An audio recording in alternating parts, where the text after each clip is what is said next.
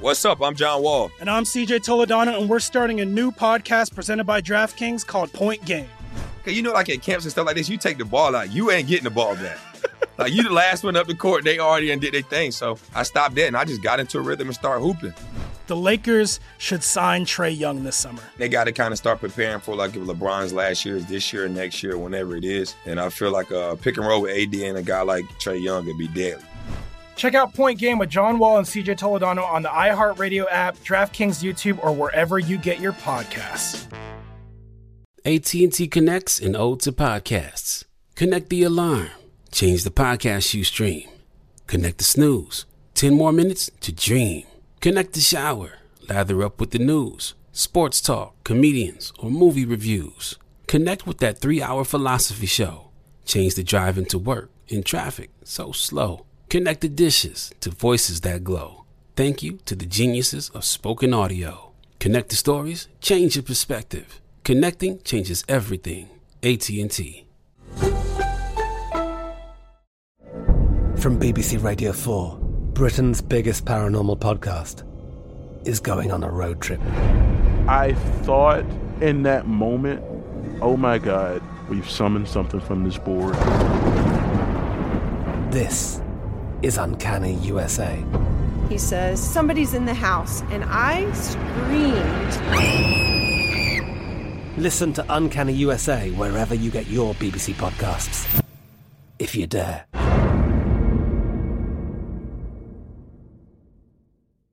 At Bet365, we don't do ordinary. We believe that every sport should be epic. Every home run, every hit, every inning, every play. From the moments that are legendary to the ones that fly under the radar. Whether it's a walk-off grand slam or a base hit to center field. Whatever the sport, whatever the moment. It's never ordinary at Bet365. 21 plus only. Must be present in Ohio. If you or someone you know has a gambling problem and wants help, call 1-800-GAMBLER.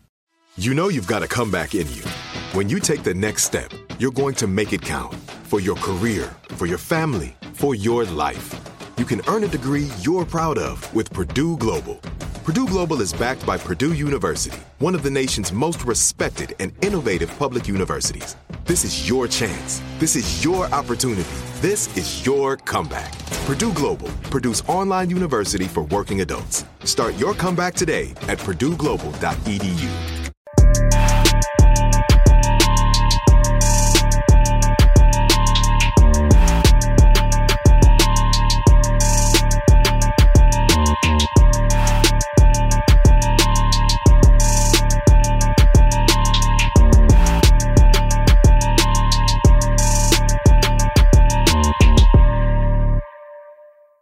Welcome back, All the Smoke. We here, man. Back in LA. It's been a minute. West Side, the best side. You already know. Today we got an iconic voice of radio. Legend. Legend in the space. When he talks, you listen. The journey is kind of out of a storybook, from being homeless to a bodyguard to a radio superstar. Big, when you sit back and look at your journey, obviously, I feel like when we're in the midst of our journey, we never really take time and appreciate, all we've accomplished. But do you ever kind of sit back like, damn? All the time, bro. Like, everybody come from, people say it like it's just a cliche phrase, but everybody come from humble beginnings, at least the people that we mess with, you know what I'm saying? So there's times literally when I'm on the air and I'll stop. And I even tell the people that's listening, like, man, I'm tripping. I'm tripping that I'm in here. You know what I'm saying? I'm tripping that people are listening. I'm tripping that people got their phones. You know what I'm tripping? I'm tripping off this motorcycle that I hear outside. Right. But yeah, man, like, I pray to God I never get used to it. You know what I'm saying? Right. And there's times when I'll just, my mom growing up 7 kids, we have bouts of homelessness. There's times I'm in my house and I'm like, dude, this is your house, And then you get up and you move on. But I trip off of it all the time, bro. That's dope. I'm gonna put you right on the spot off the rip. Mm-hmm. Give me your top 3 favorite interviews you've ever hosted. Mm-hmm. I don't have them. Really? No, man. I get it all the time. I get what's your favorite, or top 3 probably would be easier. If it's not top 3, it's people. Okay. You know what I'm saying? Like, Snoop is one of those, and y'all know, Dog don't have to be talking about nothing as far as it's not an album, it's not a movie, it's not. Right. He could just come in and you enjoy energy. Snoop. You know what I'm saying? So Dog is one of those, man. Talking with Barack Obama, who would have thought? You know what I'm saying? That we have a black president, then you have a guy that does a hip hop morning show speaking with the president of the United States. I get those where I trip off of. I'm on somebody's itinerary. So whoever it is, you know, I know that the night before they're like, oh man, I got to get up and I got to go do Big Boy in the morning. So that trips me out. So every interview that I have, all of them are kind of special to me. I know that's a broad stroke, but I interview by choice. You know what I'm saying? And so the people that I choose to interview, I enjoy having them in the neighborhood. That's dope. That makes sense. GTA recently announced you'll have a radio station on the game. How has GTA, I mean, to me, it's kind of crossed you into a younger demo. Yeah. Speak to you know, what kind of how that partnership works out and, you know, how it continues to expand your viewership. I did GTA 5. And so we had my radio station, I think it was Los Santos in there. I never played the game. They sent it to me and I didn't even know how to start the shit up. You know what I'm saying? I don't play video games, but I know how to cash checks. You know what I'm saying? So they hit me up and I know what it is. You know what I'm saying? I know it's great for my brand, so on and so forth. So just getting with GTA and I think it's Rockstar, that was like, it was a no-brainer for me. Right. You know, and then the way that they centered a whole station around you and all the dialogue, and there's people that probably didn't even, you know, some people that knew I had a radio show anyway. It was like, oh, I listened to your station on GTA. But also there's people that probably didn't even know that I existed in this world until they heard that, you know, and probably some of them still don't know Big Boy's Neighborhood. They just know that station. That's the guy off GTA. Yeah, exactly. Right? You had the honor of hosting Tupac's Star Unveiling earlier this year. In your eyes, why is Pac still so impactful, maybe, you know, nearly 30 years after, you know, he's left this earth? You know what? I think, you know, for one, the whole Gone Too Soon, you know, Pac, he left us with a lot of material. He left us with a catalog. But the one thing with Pac as well is that people loved him. You know what I'm saying? Like you could love a song, you could love a certain time period, but people loved him. Even people that didn't know Pac. I knew Pac before I got into radio. So it was crazy for me to know Pac, then for Pac to come in and do an interview and to see how much Pac was loved beforehand. I remember one time we were doing a show and I was with the Far Side and we used to do a lot of shows with Pac. And I remember people tearing down a fence to get to Pac. And this is before the Pac that like really blew up. You know what I'm saying? This is the I Get Around Pac. He's still banging, but it's not the Pac that we know and revere today. But did I know that we were gonna lose Pac that young? Not at all. But did I know that we would love him for more years past his death, as far as like he's been loved more years than he was on earth. Crazy. And that love is not going away. Continues to grow. You know, like my daughter's 15 and she's a Pac fan. You know what I'm saying? Which is crazy. Love that. Yeah, and doing the Star also, bro, that was like when they hit me up to host his Star unveiling, that was, man, you know, and it's easy to say, oh man, it's Big Boy LA, I should, but come on, man. You know what I'm saying? That's like they could have hit anybody. That's an honor beyond honor, bro. So I told my wife, I said, whatever day this falls on, I'm there. I will be there. And I made sure that I was there, man. And it was a beautiful day. And LA showed up too, bro. They showed up, man. You were born in Peoria or Chicago? Peoria? I was born in Peoria. Chicago. I played against somebody named Mike Robson. Went to Purdue basketball from Peoria a long time ago. You moved to Los Angeles with your mom when you was 2. Yeah. How was that transition? Shit, I didn't know. You know, at 2, I wasn't in the car like, oh shit, you know, Mom, stop here. Just picking up going. I don't know too much about Peoria. I mean, it's one of those things now, you know, with navigation, I can get you around, but if you turn to navigation, we all lost. Yeah. You know what I'm saying? So my whole thing was I was out here in LA before I was 2. So this is kind of like all I know. Right. I went back to Peoria one time when I was bodyguarding the Far Side, I think. But other than that, this is it. Then, you know, once I kind of got on, my mom lived, you know, in Chicago. 2 of my brothers were born in Chicago, you know, but my mom lived there. So a lot of her family's from Chicago as well.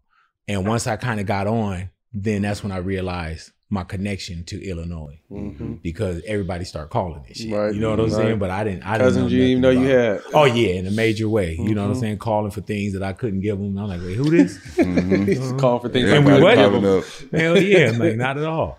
People think that everybody answers this question the same, but when I hear people answer it, I get different things from them. What does your mom mean to you? Everything, bro. Like my one and only tattoo, it says Ida's son. You know what I'm saying? And I had that before my mom passed. My mom passed in 1999. I always was a mama's boy. You know what I'm saying? I knew that my love for my mom it's ridiculous. You know? So my mom worked extremely hard, and I could see that as a kid. The sacrifices, 7 kids. Now that I'm grown and I have my own kids, like, damn, when did mom sleep? How did mom, survive off of one paycheck with 7 kids? You know, we had a slippery slope with some homelessness, but it wasn't to her failure. It was more still trying to provide for the kids. And when you get in a situation, slippery slope, you know, no drinking, no drugs, none of that shit was with my moms, even with us right now. You know what I'm saying? So my mom was extremely special. And I remember growing up, at one point we were living in a motel. And I told my mom, I said, Mom, one day I'm going to buy you a house so we'll never be evicted again. And she told me, she said, I know you will, baby. Now, 9, 10 years old, there's real shit going on. My mom could have been like, baby, come on, shit. You know, I got to get the money. Like, okay, you know. But when she said that to me, it meant something at that time because it gave me something to keep pushing forward to. And when I told her, I threw everything up against the wall when it came to entertainment. You know, I want to be an actor. She went out and got me acting books. You know what I'm saying? I'm sitting here in a motel reading acting books. But when I told her I was going to buy her a house, and she said, I know you will. It's dope. That was my mission. You know what I'm saying? So to actually buy my mom a house and tell her this is yours and no one ever take it away from you. Man, I could have stopped radio back then. You know what I'm saying? Glad I didn't. Yeah. Because I still didn't have my house. You know what I'm saying? Right. Living with moms. But no, my mom meant everything to me, bro. And it's nothing like losing something that is the most, that's the most precious to me. Yeah. You know what I'm saying? So when my mom passed, it fucked me up. It messed me up bad. But I knew, it seemed like what was crazy, Stack, is like, I started getting these opportunities that felt like they were just coming to me. 100%. Yeah, and I tell people, I say, man, my mom was like my agent and manager sitting next to God. And it was that thing where she was like, get that girl out of his life. Do this for my son here. You know, make this, easier for him. And it felt like things just start falling into place. You know what I'm saying? And it had to be my mom, so to this day, bro, my production is Ida's Son Production.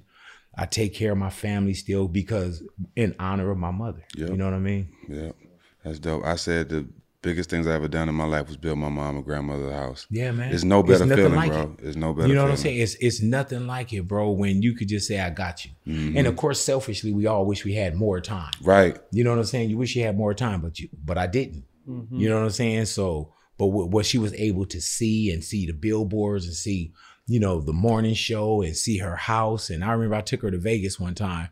And she used to love to go to Vegas, but it'd be like them $5, $10 turnaround trips on the bus with a gang of people. I took her to Vegas and I gave her $1,000 to gamble, right?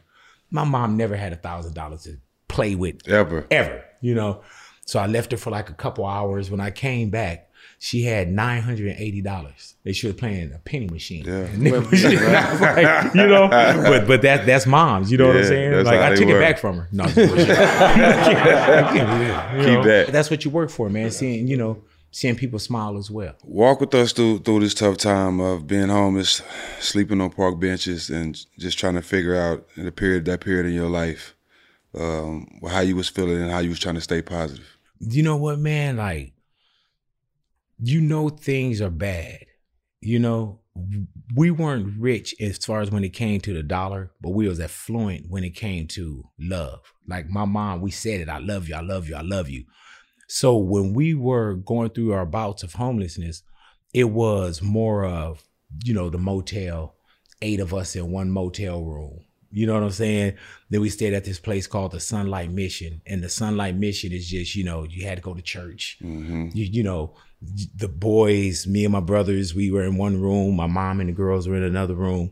But I think that not having builds a lot of character if you know how to accept it. You know, I could sit up, and it's crazy because when we were homeless at a motel, it's as a kid, you be like, oh, we got a swimming pool. You know what I'm saying? Right. No swimming pool. Right. You know what I mean? Right. But you found these things that you enjoyed. But you do find yourself where you're walking with your friends home, and then you're like, oh, okay, I live this way. And they walk one way, and I walk through an alley. And then when I know they're gone, I cut back and go to the motel. Never a hotel, to the motel. So you knew those kind of things, man. And it like I said, it just built this character. And we still had love, and, I would perform for the family and try to, be the comic relief and all those kind of things. But I could see it, especially when I got older, bro.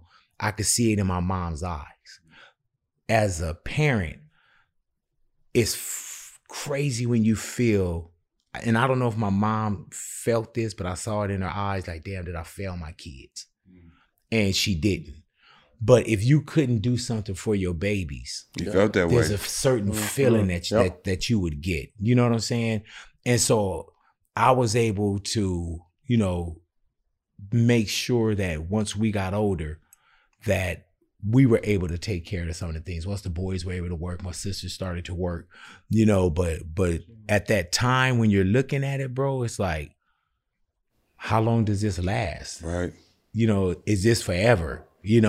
And then now, as a kid, bro, all you would want was, man, I just want an address. Right. You know what I'm saying? I want a roof, And when you start thinking of the basics that you don't have, that you want, when you start to have and get things, you're like, well, shit, I know how to survive with nothing. Right. So I can enjoy this something, and I'm glad that she had a chance to kind of enjoy that. But, I think in the rearview mirror, it messes you up a little bit more. You're scarred. Yeah. And it does, and there's a lot of tuition into the school of experience of, how you live your life and the things you want to do, and, living the right way as far as like, like I'm still, no matter how many years, I've been 30 years in radio in 2024, right?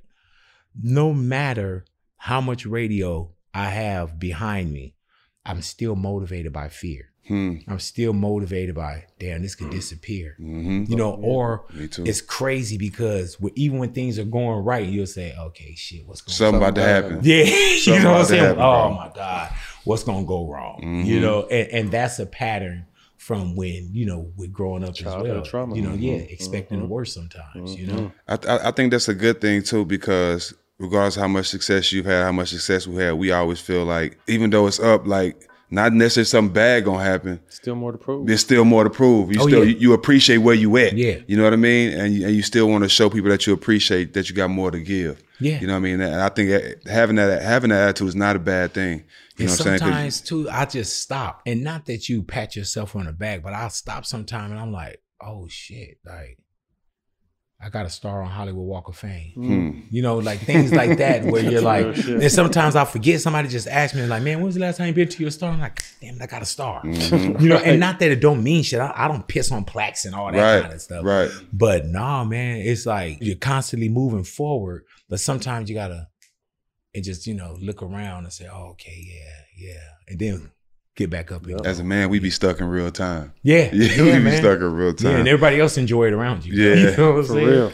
You was around in the peak of the gang culture and the B's and C's, and you even got in them streets a little bit. Yeah. Dabbled, had to hustle a little bit. What was that like? I don't know, man. You know what I'm saying? Like I don't know, because when I got into radio, aside from bodyguarding, radio was the first job I ever had in my life. You know what I'm saying? I never had to pay taxes. I never had a W-2. I never really filled out an application and got a job. I just I made way. I made way. And it was, it was a lot of gray stuff that I was into, and when we were standing in the Mission, I remember I was like 10 years old and I went up for prayer. And when I was coming back, I'm walking up the aisle and it seemed like this lady just grew in front of me. I didn't see her walking up to me or anything. She just popped up and she looked at me and she said, "Don't let the devil get a hold of you." And as quick as she popped in front of me, she was gone. So any time in my life when I would mess up, I'd be like, "Come on, man, Kurt, don't let the devil get a hold of you." But you know, I had one foot in and one foot out. I knew I always wanted this entertainment thing, so on and so forth. But realistically, I was doing other things as well. You know, I come from, you know, a time when certain things was introduced to the streets of Los Angeles. And it was this dude named Mixmaster Spade, not his fault. But he had this song where he said, "You spend $300, you make $700 back." And I was like, you spend $300. Make $700 back. You make $700 back. Straight to that. Straight to it, bro. Like straight to it, you know? And it's crazy because if you look at my bio and you pull up anything, my bio says former bodyguard for the Far Side. You know, like I never try to get into when any hustles that people had, you got away from your hustle. You know, you separated yourself from your hustle. Oh, I DJ, I this, I that. You know, nowadays it's a little bit more goofy where everybody's talking about what they do. Yeah, you know what I'm saying? They want people to know. But yeah, when we were growing up, you didn't talk about that shit. You know what I'm saying? You did that shit how you did it, and you moved on. But I would play. You know, I had a DJ in business. You know, those kind of things, like literally pack my records up and stuff. You know, just so I could justify having some kind of money. But no, it was like, you know, shit. It was great. You was doing it for the right reasons. These days they doing it to be seen. Yeah. That's the difference. Yeah. And then with me, bro, I was like, you know, 300, 400, and 500 pounds. My ID was too positive. So I couldn't, you know what I'm saying? Like I couldn't, you know, I was never no strong arm. I didn't hold people up, none of that kind of shit. You know, I did credit cards, I did phones, I did other things, but yeah, like my ID, bro, like shit. I did something to you, you'd be like, "Who was he?" You like, "Oh, he's like 6 feet, like 500 pounds." You're like, "Oh, is this him?" You know what I'm saying? So I had to hustle in different ways, you know. Yeah. But shit. Once and it's crazy because when I say you try to hold on to certain things, it was like I just felt, man, like everybody around me started getting caught up. Mm-hmm. You know, people started, you know, either dying or catching, you know, L's. Like at one point I had my partners that was coming home that was doing their 25. Ooh, yeah. And everybody was like, you know, Kurt, you know what I'm saying? Like, you know, everybody coming home. Yeah. And you always had them decisions, man. It just felt like I was navigating always around the bullshit. I just missed it. I just missed it. You know, it was like I was on some Matrix shit, like, and just missing it, Ain't bro. no happy ever after in that game. Yeah, man. So not at all, bro. Yeah, you was protected and covered, man. Can you say I ain't saying nothing. No, go ahead. No. Can you say Ice-T and NW80 made you fall in love with hip hop? Or who was the artist to make you fall in love with hip hop? Ice-T, definitely, because Ice-T early on, man, it was this documentary called Breaking and Entering. And that was the first time I saw, like, I knew of Ice-T. You know, Ice-T was years before NWA as well.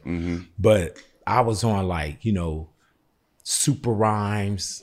And I went out and I just found hip hop, bro. You know what I'm saying? Like, I was always on this quest to go get hip hop. You know, of course, my first introduction was Rapper's Delight. That was like the biggest introduction because before I didn't know what it was.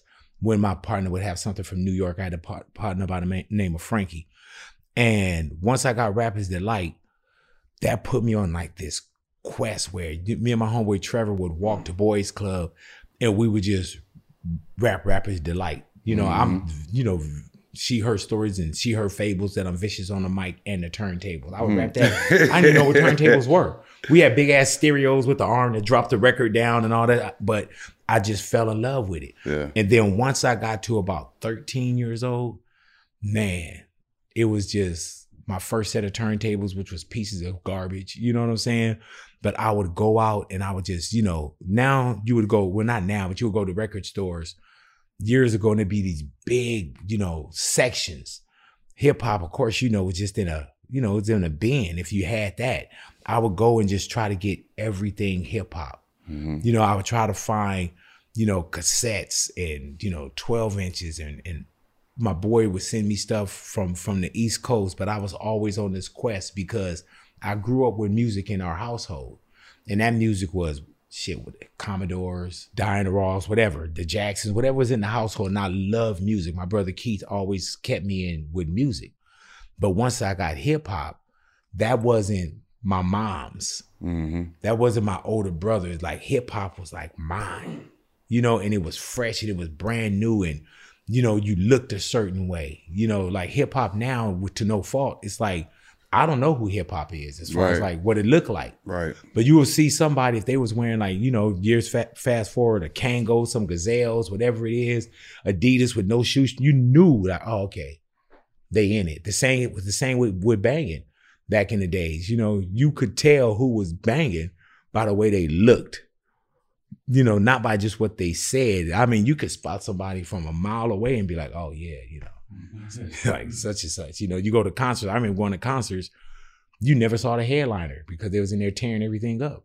You know what I'm saying? So there was certain looks, and I think that was the look that hip hop gave too. And it was good to just see your peers. You see somebody and you're like, oh, and you start talking about this record and do you have this? And it was just one of those things, man, I immediately fell in love with. Yeah. Mm-hmm. What was the West Coast movement like back then? The West Coast movement, it depends on when we're talking. The West Coast movement was the East Coast movement. You know what I'm saying? Like whatever was kind of Run DMC was heavy for us. Mm-hmm. I love Melly Mel. Melly Mel's like one of my favorite MCs. Grandmaster Flash, Furious 5, Melly Mel with Soul Sonic Force with Bambaataa when they did, Planet Rock, things like that. Yeah. Like that was just kind of what was with us. And then when we start with, King T, Toddy T, Mixmaster Spade, the original 1580 K-Day, when you start hearing like those kind of things, like Homegrown with King T and Homegrown with what Ice-T. Ice-T was ours. You know what I'm saying? When you started to hear that, and fast forward to when we get to the NWAs and the Ice Cubes, but when you had, Rudy D and Snake Puppy, you know what I'm saying? Rudy Pardee, Snake Puppy, LA Dream Team, those are like anthems to us. Yeah. You know what I'm saying? So we were able to kind of like grab our own. And when we grabbed our own and you go to Skateland, World on Wheels, any of those spots, you'll see people that came from the turf, You don't know about LA Dream Team, J-Mac. J-Mac is. At 6 a.m, that was that one, bro. 6 a.m. was like. That's one of the ones. Ice-T told a story.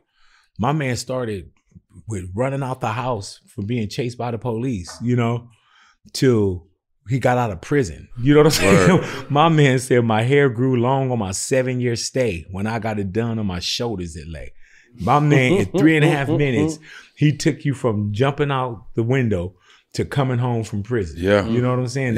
Ice-T's a storyteller, bro. Yeah, one of the best. Yeah, the best to ever do it, bro. How do you go from Bodyguard to Far Side to one of the biggest DJs? She keeps so fast. Yeah, man. In the world. Man, Far Side was one of my partners by the name of Paul Stewart, DJP. I'm not sure if you know him, but DJP, he signed to Far Side.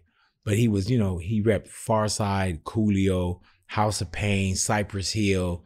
He had Power Move Promotions where he also serviced the records. So a situation happened with the Far Side in New York or New Jersey where they had a little problem, And I was always level-headed, but Paul knew me from before. I still, I'm not offensive, but my defense is fucking immaculate.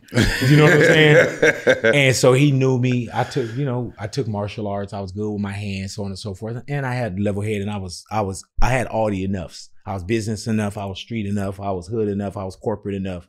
So he was like, man, I would love for you to come out and just look after the guys. All right, cool. So I go out, me and my homeboy Seal, and we had a great run with Passing Me By, Your Mama, Lab Cabin, California, where I left while Lab Cabin was going on. But that bizarre ride to the far side, it took me all over the world. I never had a passport.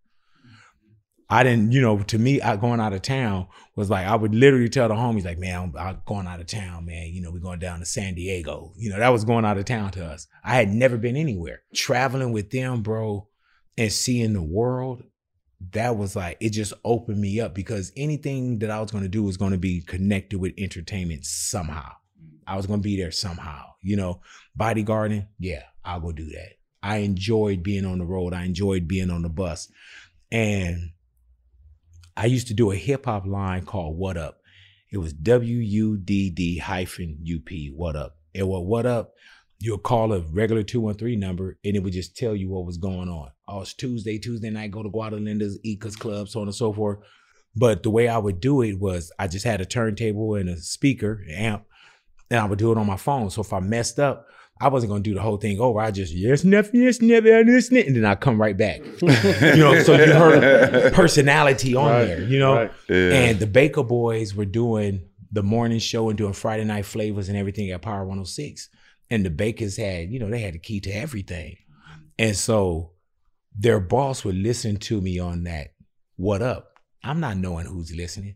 So one day, literally, bro, I get a call at my house and they were like, I have it's Rick Cummings from Power 106. I'm like, oh, okay, hey, what's up, Rick, so on and so forth. But I had went to his house for a barbecue, not knowing that he's checking my vibe.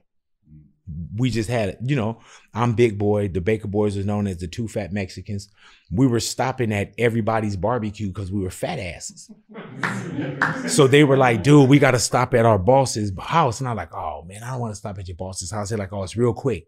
I said, man, I'm just joking. I said, man, it's going to be some white man with his white wife, 2 white kids, white picket fence, and a white house. We get there. The white boss is out there.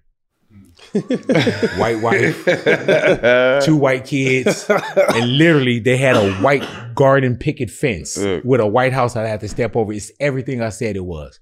Eat a burger, we bounce. He calls me up at the house, offered me, said, would I like to try radio for one night? I was on a Lollapalooza tour with the Far Side at the time. So I was like, yeah, he said, I'll give you $35 an hour. I'm in my head, I'm like, oh, okay, shit, I'll go make this money.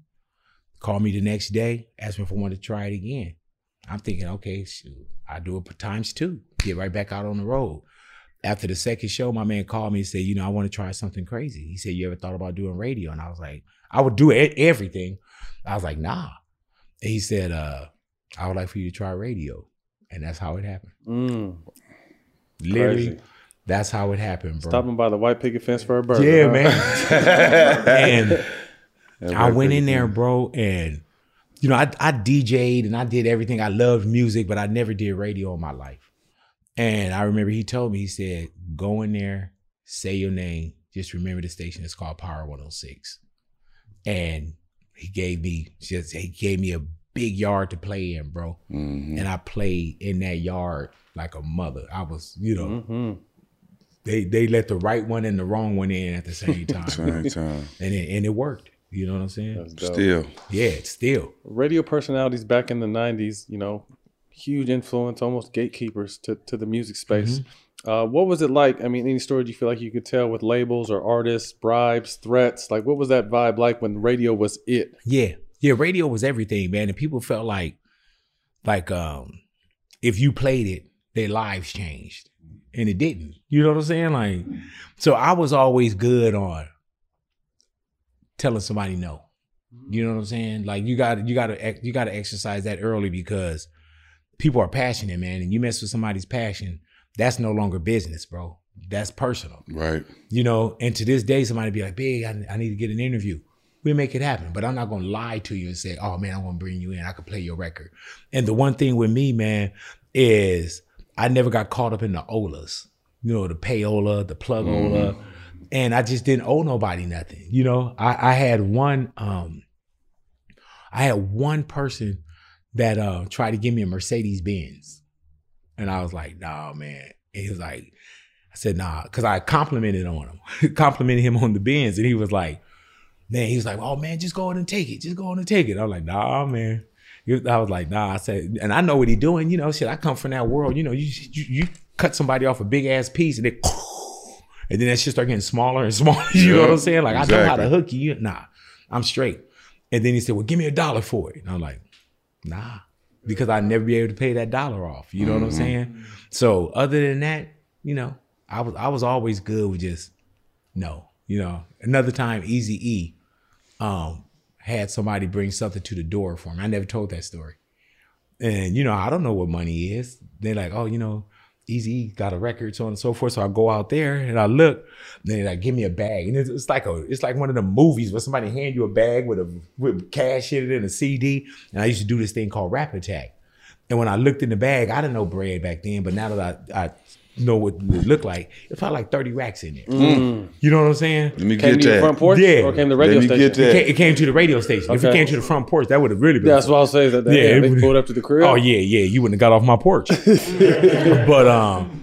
But yeah, I was just like, man, I took the CD, gave the money back, and then the record ended up popping by itself anyway. You know what I'm saying? It ended up popping anyway. So I didn't need to mess up character. And you know, that's a jacket you can never take off, bro. Nah, you can't get that back. You know what I'm saying? Like I could have did something 25 years ago, like, yeah, man, we paid big for that. So not at all. You know what I'm saying? There's enough lies out there. Don't give them the truth. Right.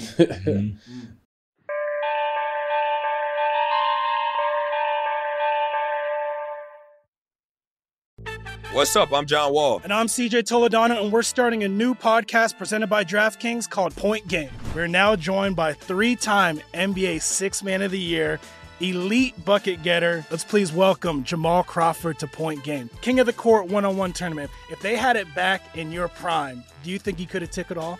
I'm going to be honest with you. I don't think I could have took it all, but I think I would have shocked a lot of people. I think Kobe and everybody in their prime, Kobe would win a one-on-one contest. Yeah, because you got to think, he's going to guard. He don't care about guarding. He's going to guard. He's going to guard. Like, you see him in the Olympics, he's going to guard. And then on top of that. I'm not guarding like that, CJ.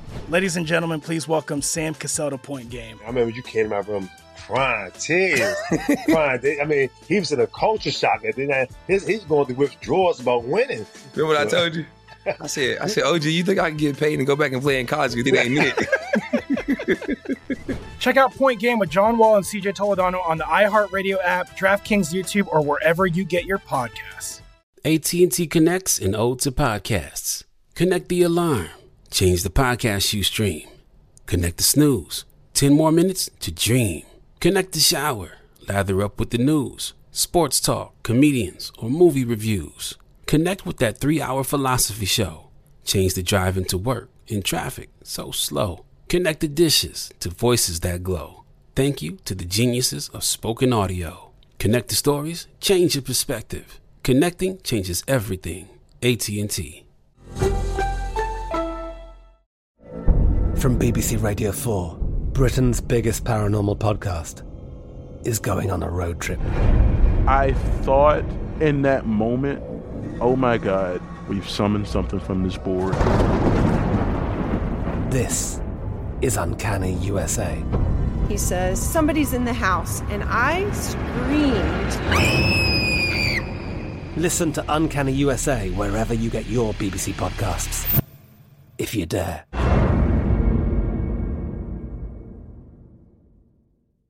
At Bet365, we don't do ordinary. We believe that every sport should be epic. Every home run, every hit, every inning, every play. From the moments that are legendary to the ones that fly under the radar. Whether it's a walk-off grand slam or a base hit to center field. Whatever the sport, whatever the moment. It's never ordinary at Bet365. 21 plus only. Must be present in Ohio. If you or someone you know has a gambling problem and wants help, call 1-800-GAMBLER.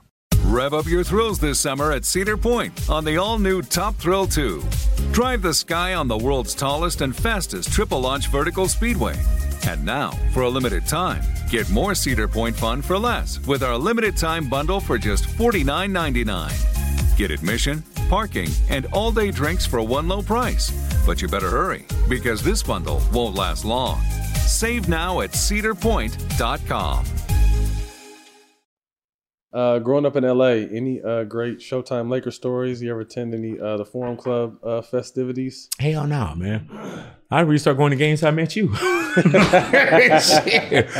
Nah, man. You know, when the Lakers were winning, it was good for the city, though. Mm-hmm. You know, when we was going back to back and, you know, the three-peat, it was easy radio. But yeah, I wasn't that guy that was in on a lot of the stuff. You know what I'm saying?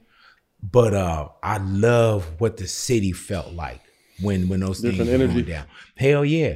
And it made it easy. You just had to come on and just be like, oh yeah, you know, Lakers game 4, oh, you know. And then the city felt different. Yeah. You know, the parades felt different. Shaq would call in and he had the inside line. He just called in when he won. Talking about he had a bird in the car and started barking, you know, like hawking like a bird, all kind of, you know, Kobe will walk in. It was different, bro. It was different times, man, you know. And it got to a point where, you know, shit, it felt like he had to not even take the engine off the bus. That bus was not going nowhere for a while, bro. Like no parades was going down. So, but now it's cool. But back then it was like, oh yeah, the city felt good. But no crazy stories, man. Mm-hmm. You know, probably kept me safe. I was about to say, that's why you probably did that. Yeah, you know what I'm saying? Talk about establishing, you touched on it earlier, you had got a chance to meet Tupac before he became the Tupac that the world knew and loved. What was that like and how did you guys develop that friendship? You know what, man? Pac was just, you know, people say, oh man, he was a real dude. You know what I'm saying? Oh, he was real. He was. My best conversations with Pac were away from everything. You know what I'm saying? Either just sitting in a lobby, sitting in a hotel room. My partner, Smokey, his mom and Pac's mom, Afeni, was in the Panthers together. So just catching him at the apartment and just talking, you know? And I could see what was going down with Pac when he really got on. You know what I'm saying? That's why you wish we all had certain times where if our moment in time stopped right then, no telling what we could have saw Pac become. You know what I'm saying? Like there's a difference between someone when they're 25, when they're 35, and 45, and 50. Imagine seeing 45, you know, 50. to pass without possibly not even having a gray hair. You know what I'm saying? That's just crazy. But I just had moments where we had cool moments, and there was another time, man, where he gave my guys some horrible advice. And I remember when he left the room, I was like, man, don't listen to that shit. You know what I'm saying? Because they passing me by, they felt like when, you know, Pac was like, man, that record ain't platinum. That shit ain't platinum. They're like, man, y'all need to go into that delicious vinyl, just start whooping everybody's ass. And I'll let Pac say everything. Then when he left, I was like, man, don't do that. You know what I'm saying? Like, no, don't do that. But just a special being, man. And what's crazy is, you know how when you know somebody's special at the moment, not when they pass. When they pass, you feel it even more so. But I knew that Pac was special at the moment. And then when I would see what was going on when, right before he passed, just a lot of the things that was kind of going on, you did want him to kind of slow down. You know, slow down, enjoy life, you know, because he took everything. So passionate. Yeah, man. And I think that was also, a lot of people had a chance to learn. And that's what he did. With Pac, you always got a lesson, you know, and that's life. He was contradicting. He did. Brenda had a baby. That's us in life. Some days you want to just chill. Other moments you want to, you know, and that was Pac. I feel like he had a song for every emotion. Hell yeah, he did. 90s, again, the power of radio. When a lot of the killings were going down, like, how do you manage through that? How do you talk? You were always, again, you were a voice of relaxation, a voice of realness, a voice of hope. When you're going through a time like that, you know, how do you fine tune that? And you talking about industry wise or street wise? A little bit of both. Man, for one, you got to be that voice of calm too. You know what I'm saying?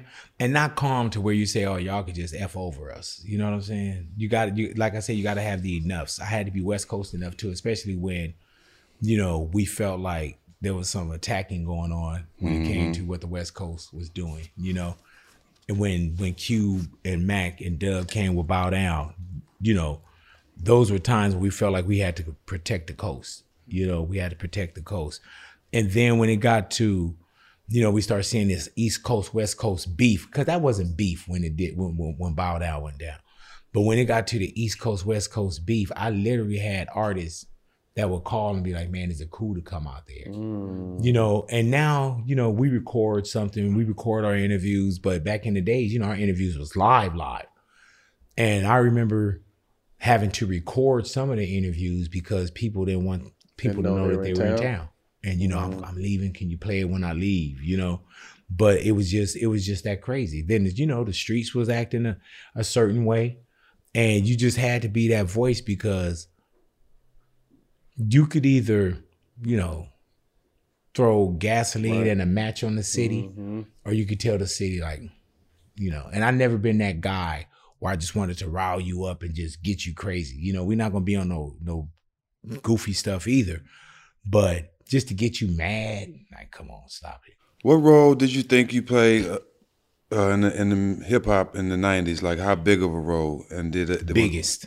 Right. No, just I mean, I was expecting that. And did a lot of artists play you their music to get approval? Yeah, man. You know, and you got to think, bro. Like, everything was so new. You know, I was there with Death Row. You know, I was there with Bad Boy. I'm there with Rough Riders, you know, and any and everything, Cash Money, you know, No Limit. Like, I'm there through all this and everything that's in between, you know. So you did have people that, man, can you listen to this? What's the next direction? You know, and people really, like, radio is still a thing now. It's the most listened to, still one of the most listened to media, period. It's free radio. But you had everybody. You know what I'm saying? Jay-Z had a new album. You had Jay-Z. You know, now somebody could drop a new album. You probably may not see them. You know, except if I have a relationship. They're not doing a radio tour.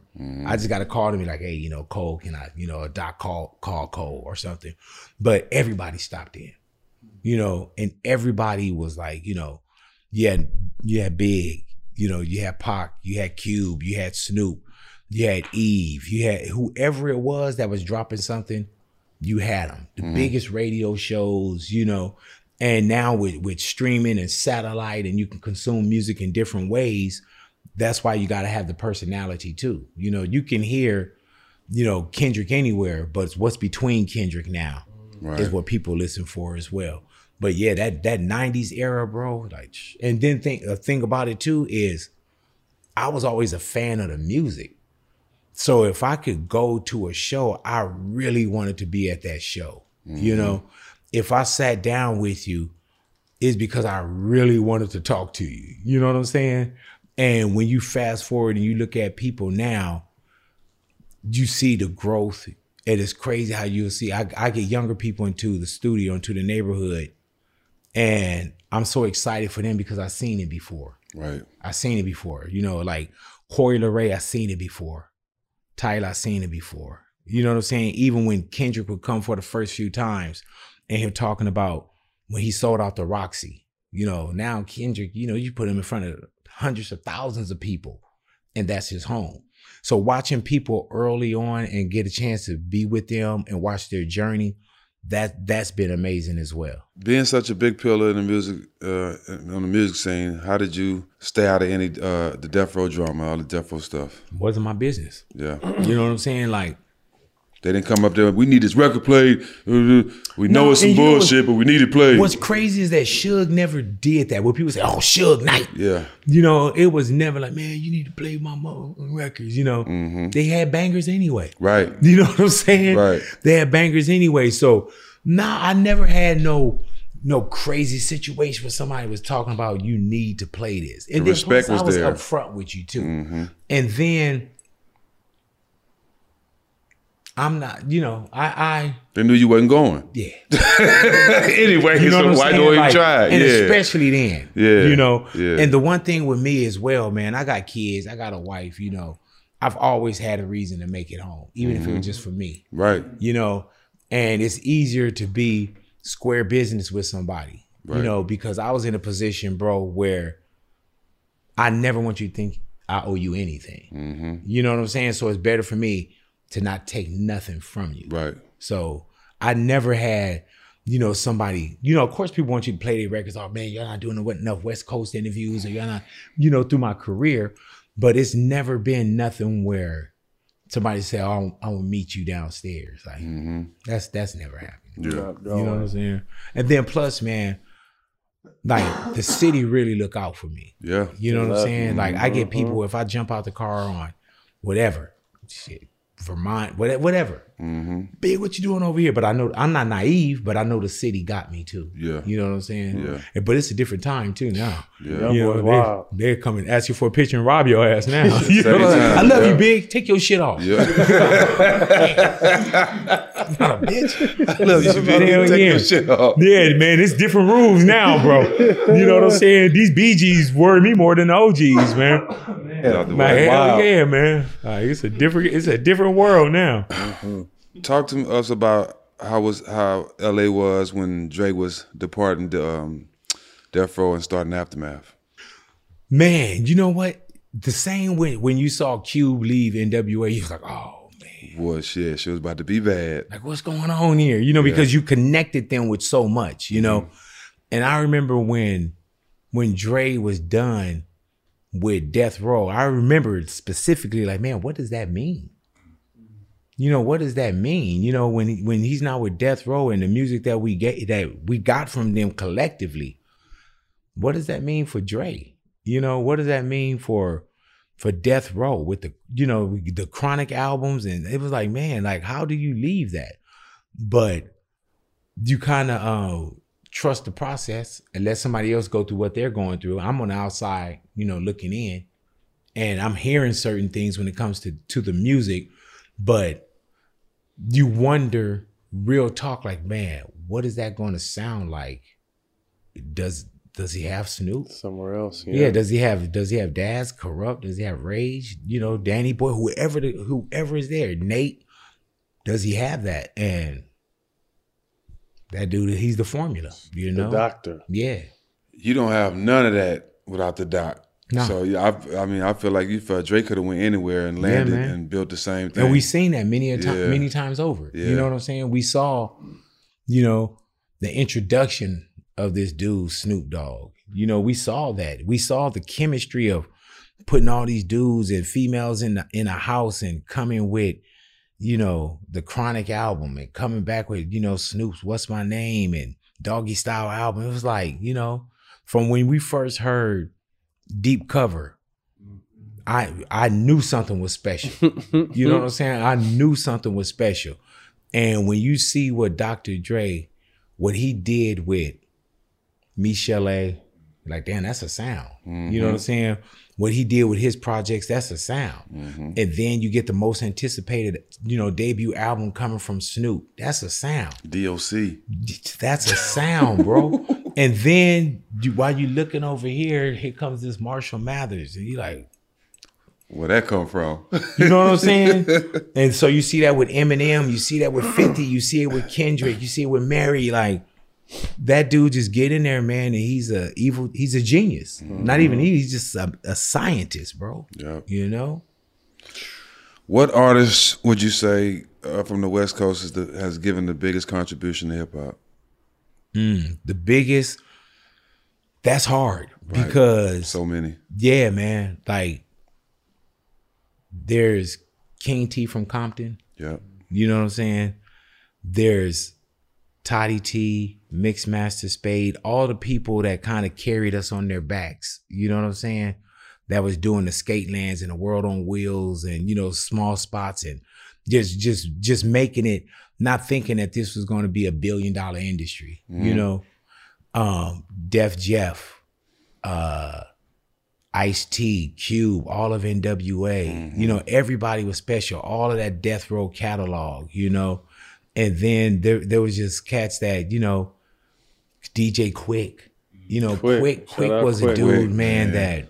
It's a homie. You know, yeah, Quick was he was just special with Rhodium Swap Meet tapes. You know what I'm saying? Like, so it's hard to say who did the most because everybody put in. Everybody pitched in. You know, and we'll look at the Kendricks of the world, you know, like, boom, that's Bomb. Game. You know, like, Game is a hella lyricist to me. You know, so I think that there's so problem. I can go on and on, bro. There's so many people that put on for us, you know, Cypress Hill, Sin, Be Real, Muggs, 783. Like, come on, man. You know, Delinquent Habits. Kid Frost. Like, we got represented so well by so many people. Yeah, man. You know what I'm saying? And he was saying that when nobody was saying it. Like, it's not for you anyway. Straight up. This is for La Raza. You know? And then when you hear it now, you're like, damn, that wasn't for me. Yeah. You know, yeah, I was just watching that Hip Hop 50 and watching JJ Fad, and it just so many beautiful things. You fast forward now to the Mustards, the YG, the Tigers, like we've put a lot in. The West has always been strong. Yeah. I'm gonna give you a few names, either first thing to come to mind or something, a memorable moment you had with them. DMX, man, I got a few with DMX. But DMX, man, he one of my last sit downs with DMX, he stood up and he performed in the studio for me. And when he did Slippin', it was eerie. That song give me chills. And then when I look back at it now, I just get a different vibe from it. But DMX, I remember one time, bro, we were at a show, and you know, he always in the prayer. So we praying backstage, and we're in a circle of prayer. And then when we got on stage, you know, he's praying on stage. And then I remember he literally looked at his girl and he's like, "You, right there." Can I curse on here? Mm-hmm. "You, right there. I want to fuck you." And we like, man. Like, dude, what about the prayer back there? And then remember Jose, he said, no. I want to pray for you. I want to fuck you. You know, but that's DMX, man. And dude, DMX, man, that's classic. But that's yeah, classic. man, I want to pray for you. I want to fuck you. Rest in peace to X. Yeah, man, the legendary. The dog. Snoop. Oh man. Snoop, I got quite a few with Dog, man. But I remember one night I was having a birthday party, and every year I would have somebody come. And Snoop, around that time, Snoop is heavy into his Snoop Youth Football League. So I would, years, you know, my birthday fell during the season, and Dog would lock himself in. So he would, you know, respectfully like, "Big, you know." So when I finally got him one year, that's when I said, "Dog, I really want you to do it this year." "Man, I got you. He told me he'd do it for free. That's a dog. Just send him transportation. So you know, the mini coaches where it's like fixed up on the inside and everything. I had a mini coach. I didn't send him mine. I sent him another one from one of my partner's companies. And they, you know, Snoop is in the car. They're 45 minutes out. He's on his way. All right, cool. Next thing I know, Dog is there. Somebody come from get me. They're like, "Hey man," they said, "the bus smells like gasoline." And I'm like, "What?" I go in the bus, man, and it smelled like a gas leak so much that Dog was afraid to smoke. You know it must be bad if Dog not gonna smoke. Yeah. So that night, bro, I almost killed Snoop by putting this dude in that bus.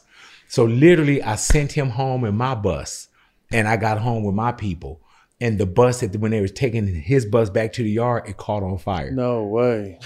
So on my YouTube channel, I got the whole story of the night I almost killed Snoop Dogg. And you know how Snoop do his GGN, his interviews?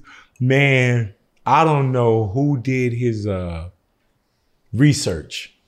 Everything was wrong. My man, and you know Dog, man, so big, man. "Cuz you wrote a book.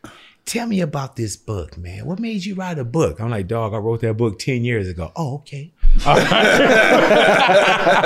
You know, everything was wrong, man. You gotta love Dog. Oh shit, that's good. Kanye, he's making a little run right now in Miami. Dropped a snippet. Hell yeah, man. Last night. Kanye, man, I've had some of the most interesting nights with Kanye, especially during the life of Pablo. Kanye would call me 1 a.m. "I need you to come hear something." You know, Kanye was like my dog. I don't mess with him as much right now, but Kanye was, you know, creative genius.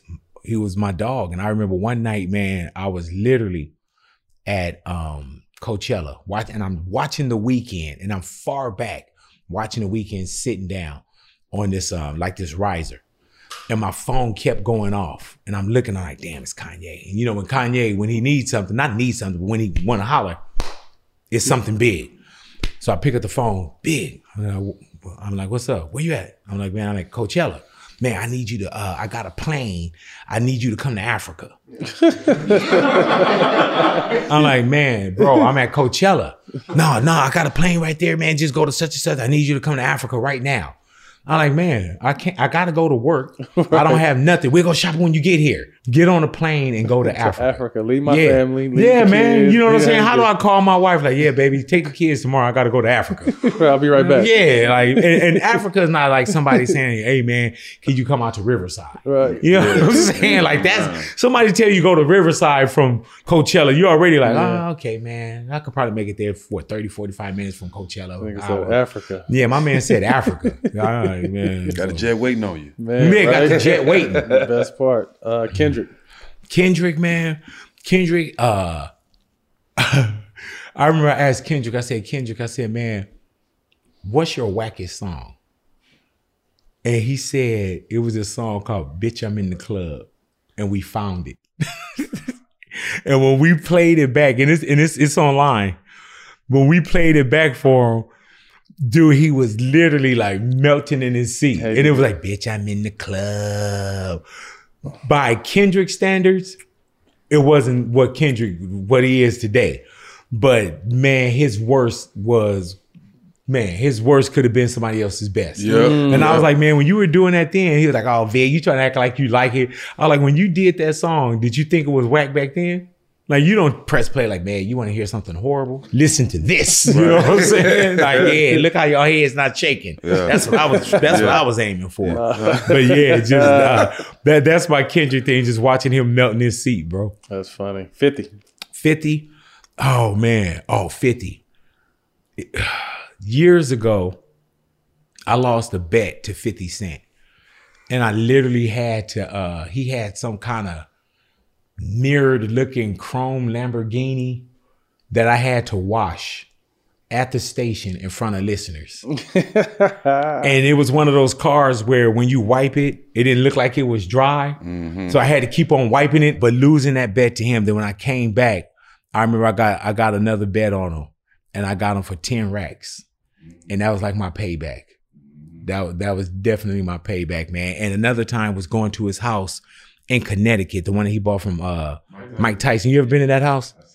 Bro, that house was ridiculous. You had to be a young rapper to buy that, or a young boxer with lions and tigers and bears on mine. Right. Because it was ridiculous, man. Like, you could literally be in that house and he wouldn't know that you were on the other side of that house. Mm-hmm. It was ridiculous, man. He said he was spending like $700,000 a year just in upkeep. That's crazy. Mm-hmm. Michael Jackson. Oh man, Michael Jackson. There's a few with Michael too, man. Like, Michael was laughing at things that I thought he shouldn't have been laughing at. You know what I'm saying? Like, I was really like this. Have you met Michael? I never got a chance. Oh, okay. I was like, yeah, like, should Michael really be laughing at this? You know, and he caught me in rare form. And we, it's just us. So I'm big boy and I'm just having fun. But I remember he asked me, he said, can you go to a store and can you go shopping? And I'm like, yeah. He said, so you can go into a store and you can just like shop and put things in the cart and no one bothers you. I said, they'll bother me, but I can go shopping. And he thought that was like so big. And he was like, so do you go shopping? And I was like, yeah. And he was like, and you put things in the cart in public? And I'm like, yeah. I said, man. And I told him, I said, who the fuck you think I am, Michael Jackson? Like, yeah. Right. But yeah, Mike was. And I remember, dude, he told us it was a CES show going on. And he wanted to hang that whole day. And he was like, he told us, he said, yeah. And Will.i.am was like, oh, the CES show, electronic show out here in Vegas. And he was like, oh, we should go together. Let's all go. Let's go. We'll go after hours. And I was like, this dude know that he can make a call and they'll keep the CES doors open for him because he's Michael Jackson. That was the craziest, bro. Mm. And I remember at one point when I went to grab his arm and I was expecting something like frail, Now I went and touched his arm, like, oh shit. I'm like, Mike must have been, you know what I'm saying? Like, yeah, but oh man, nah, I can't do that to Mike. Yeah, you can. Yeah, you can. He's smiling right now. Go ahead. Oh man. He's smiling right now.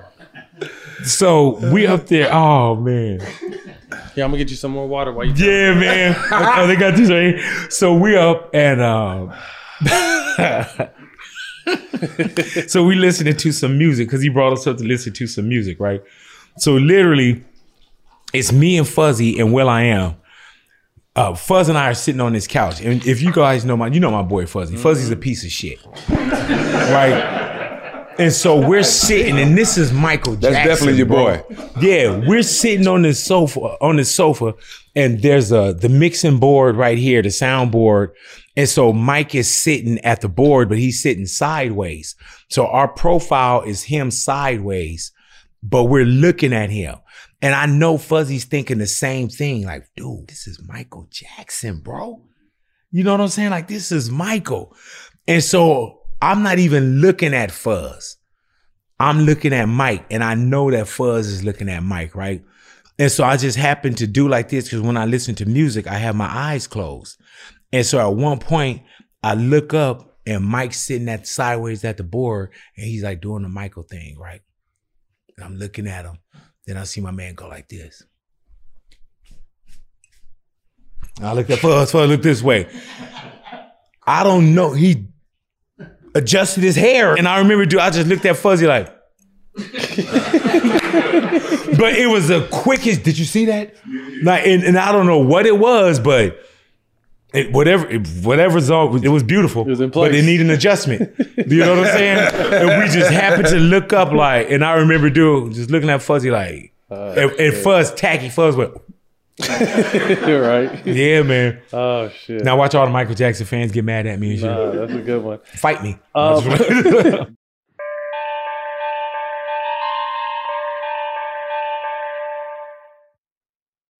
What's up? I'm John Wall. And I'm CJ Toledano, and we're starting a new podcast presented by DraftKings called Point Game. We're now joined by three-time NBA Sixth Man of the Year, elite bucket getter. Let's please welcome Jamal Crawford to Point Game. King of the Court one-on-one tournament. If they had it back in your prime, do you think you could have took it all?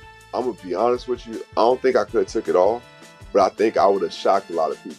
I think Kobe and everybody in their prime, Kobe would win a one-on-one contest. Yeah, because you got to think, he's going to guard. He don't care about guarding. He's going to guard. He's going to guard. Like, you see him in the Olympics, he's going to guard. And then on top of that. I'm not guarding like that, see that? Ladies and gentlemen, please welcome Sam Cassell to Point Game. I remember you came out from crying, tears. I mean, he was in a culture shock. And then he's going through withdrawals about winning. Remember what I told you? I said, OG, you think I can get paid and go back and play in college because it ain't it? Check out Point Game with John Wall and CJ Toledano on the iHeartRadio app, DraftKings YouTube, or wherever you get your podcasts. AT&T connects an ode to podcast. Connect the alarm, change the podcast you stream. Connect the snooze, 10 more minutes to dream. Connect the shower, lather up with the news, sports talk, comedians, or movie reviews. Connect with that 3-hour philosophy show. Change the drive into work and traffic so slow. Connect the dishes to voices that glow. Thank you to the geniuses of spoken audio. Connect the stories, change your perspective. Connecting changes everything. AT&T. From BBC Radio 4, Britain's biggest paranormal podcast is going on a road trip. I thought in that moment, oh my God, we've summoned something from this board. This is Uncanny USA. He says, somebody's in the house, and I screamed. Listen to Uncanny USA wherever you get your BBC podcasts, if you dare.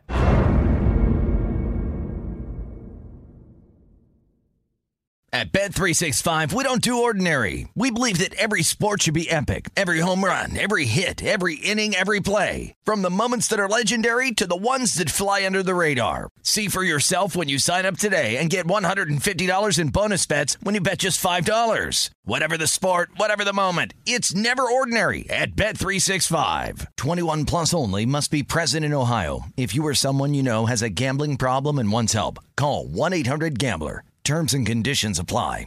Rev up your thrills this summer at Cedar Point on the all-new Top Thrill 2. Drive the sky on the world's tallest and fastest triple-launch vertical speedway. And now, for a limited time, get more Cedar Point fun for less with our limited-time bundle for just $49.99. Get admission, parking, and all-day drinks for one low price. But you better hurry, because this bundle won't last long. Save now at cedarpoint.com. There's obviously a handful of unfortunate moments while you are on the air. Speak to us, how it hit you and what kind of day it was on the radio. First and foremost, Pac, when he passed. Pac, we didn't have social media. You know what I'm saying? We didn't have social media. It was one of those things where there was no TMZ, So when Pac got shot, of course, we all knew Pac got shot, And so I started hearing rumblings that Pac passed. So I get to the station, and at this time I'm working like the 3 to 8 shift. I'm not in the mornings yet. And I'm hearing Pac pass. So, you start making calls. Man, you hear anything about Pac? You hear anything about Pac? So we get to somebody that really know. And they're like, yeah, man, Pac passed. I'm like, damn. So we're in an office and we're all trying to find this lead on Pac, and not to be the first one and be the bearer of bad news. But I remember I had to tell LA that we lost Pac. And so it literally felt like, when you a kid or when you graduate and you do that graduation walk where it's 1 foot here, then it's 1 foot there.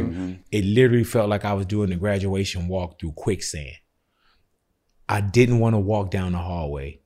I didn't want to turn on my mic. I didn't want to tell LA because I didn't want to say it. I didn't want to hear it. I didn't want to believe it. I love Pac. So walking down and turning on my mic, and as soon as you start the show, you do your call letters, Power 106, we got some unfortunate news. We just heard that, Tupac Shakur passed. And I remember, dude, the phone lines just lit up. And to this day, I'll still get people that say, man, I heard Pac pass from you. I heard Pac, not knowing that this dude that I sat on the same bed with leg to leg and had these conversations or whatever, that I would be the one that would break the news. And then fast forward when I do a rewind from his star, that's all the things that I was rewinding when I have had the opportunity and was honored to do his star ceremony. But yeah, that was one of those things that was hard speaking to LA. Biggie. Oh man, Biggie was another one. Biggie passed on March 9th, my birthday. Man, and it was, I think that year, it was a Sunday, if I'm not mistaken. And because I wasn't on air that day. And I remember the same way, wasn't burnt up on social media by the time we got to work. And that was another one where you felt like damn, like Big pass, like this is what's happening. This is what's going on. And then the way that it happened in LA, it was just a feeling where you're like, oh man, And I remember the last time I saw Big, I was at the Palace, but I think it's like the Avalon or something now. And literally somebody was like, oh, do you want to take a picture with Biggie? And I was like, oh man, I'm cool. I said, he's going to come to the station. I get it when he come. Never saw that. You know what I'm saying? Never came. But that was one of those things where that one personally hurt too. Because Big dude, he was a very good dude, man. You know what I'm saying? And that one hurt too. Like it was just one of them things, the way that it happened, where it happened at, how it happened. And you think, man, like when, it was fucked up at the time. But when you think about these dudes being, 25 babies, bro, with, he had a son, their moms, and you know what I'm saying? It was just a shitty situation, bro. Nip. Man. Nip was like, that was another one, bro. Like, Nip was real hard. You had a close relationship with him too. Yeah, that was a hard one, man. Like, just, you know, how good brother was, you know. And just the way he was in the room with everybody. He looked at everybody and you knew he was special. So that was hard, you know. That was because it's crazy because, you know, I have a chair in my studio. And that chair is like, it's my interviewing chair. So if I'm here, the guest is right there. And in that chair, we were talking, Jose and I, thanks Jose. We were talking one day, man. And I was talking about the chair. And I was like, dude, I said, that chair, Andre Harrell, Juice WRLD, Nipsey, DMX, anybody else? Mac Miller, like Juice, I said Juice WRLD. Those are people that sat in that chair that were in studio that's not with us anymore. But with Nip, man, Nip was like, you know, I missed the, what's up, bro? You know what I'm saying? The phone calls or him always trying to lay like a book on you. And you know what I'm saying? You thinking hip hop, this dude telling you to go read Socrates or some shit like that. But he just really, he was always good in the room. He looked at everybody. He talked to everybody. And he was wise beyond his years, man. So wise beyond his years, man. And that was just a hard one, bro. And not only was it hard, he died in a social media climate. You know, I didn't see nothing too crazy about Pac. I didn't see nothing too crazy about Big. But I watched a video that I wish I'd never watched with Nip. You know what I'm saying? And watching that and knowing, you know, his family and knowing, you know, Sam, it just hit hard, bro. That one was a hard one. That one hurt everybody around the globe because you got a lot of people in the hip hop game, but 98% of them aren't leaders. Yeah, Nip man. was a leader. Yeah. You know what I'm saying? Bro. He was a leader, and hip hop is missing that. It don't have a leader no more. What was next? What was coming? You know what I'm saying? What was coming, bro? And, you know, and just like with Pac and Big and soldiers that we lost before, like, hopefully we just learned something from that. You know, we learned something either with Nip, learned about, you know, being an entrepreneur, learning your, you know, like I remember when Nip did that, what was it, Proud to Pay, Dave? Yeah. And man, I was never so proud to pay $100 for a CD in my life. You know what I'm saying? But he was just outside the box, bro. You know, he was outside the box, man. So shout out our brother David Gross too. Yeah, man. What up, David Gross? Yeah, man. Big business partner in Nip. Kobe. Oh man. Kobe too, bro. Kobe shooting. Y'all, man, come on, man. Y'all got real ones. You know what I mean? Kobe, like, for one, I had Kobe his whole basketball career. He grew up in front of our eyes, huh? Yeah, man. So, you know, we seeing the wins, the L's, the championships, you know, the wife, the kids. It's just the everything Kobe. And I remember the way that I heard about Kobe passing is what really kind of like really fucked me up, man. I was, it was a Sunday, and I remember my wife was driving, and no, I was driving. My wife was in the passenger seat, and my daughter was with her friends behind us. And my daughter called, and I'm driving, and I hear my wife say, "Kobe died." And immediately I'm like, and she's like, "What? Kobe Bryant?" And I'm sitting here like, what's going on? And at that time, early on, you know, it was other people in the helicopter. This, you know, I remember they put Rick Fox of who and was all on kinds. there. Yeah. And so I remember when we got to where we were going, you know, we started, you know, making phone calls and filling things out. But that hit the city. It hit you personally. And then, you know, as a dad and you know, he and Gigi, the other lives, you know, I remember my daughter came to me and she asked me, she said, "Dad," she said, "do you think he had a chance to hug her?" you know? And I was like, I hope so, you know? And your mind go 1,000 miles in a second and you know what's happening. And I that's where I go like, man, what was brother thinking? What was he feeling? You know? And when you just started seeing the memorials and things stopping down and, you know, the phone calls. And I remember doing my radio show, the same with Nip. When we turned on our mics, because we had to go live. When we turned on our mics, it was probably 2 to 3 minutes of crying before anybody said a word. You know, I couldn't muster it up. I couldn't like, oh man, you know, you've been here before. Each one of them, man, I think I'm a sensitive person anyway. Each one of them just meant something totally different, you know? Thank you for sharing that with us. I know that was tough for you. And Matt, I remember, you know, you've been to the living room, bro. Like, I remember going to my house after we left that little get together.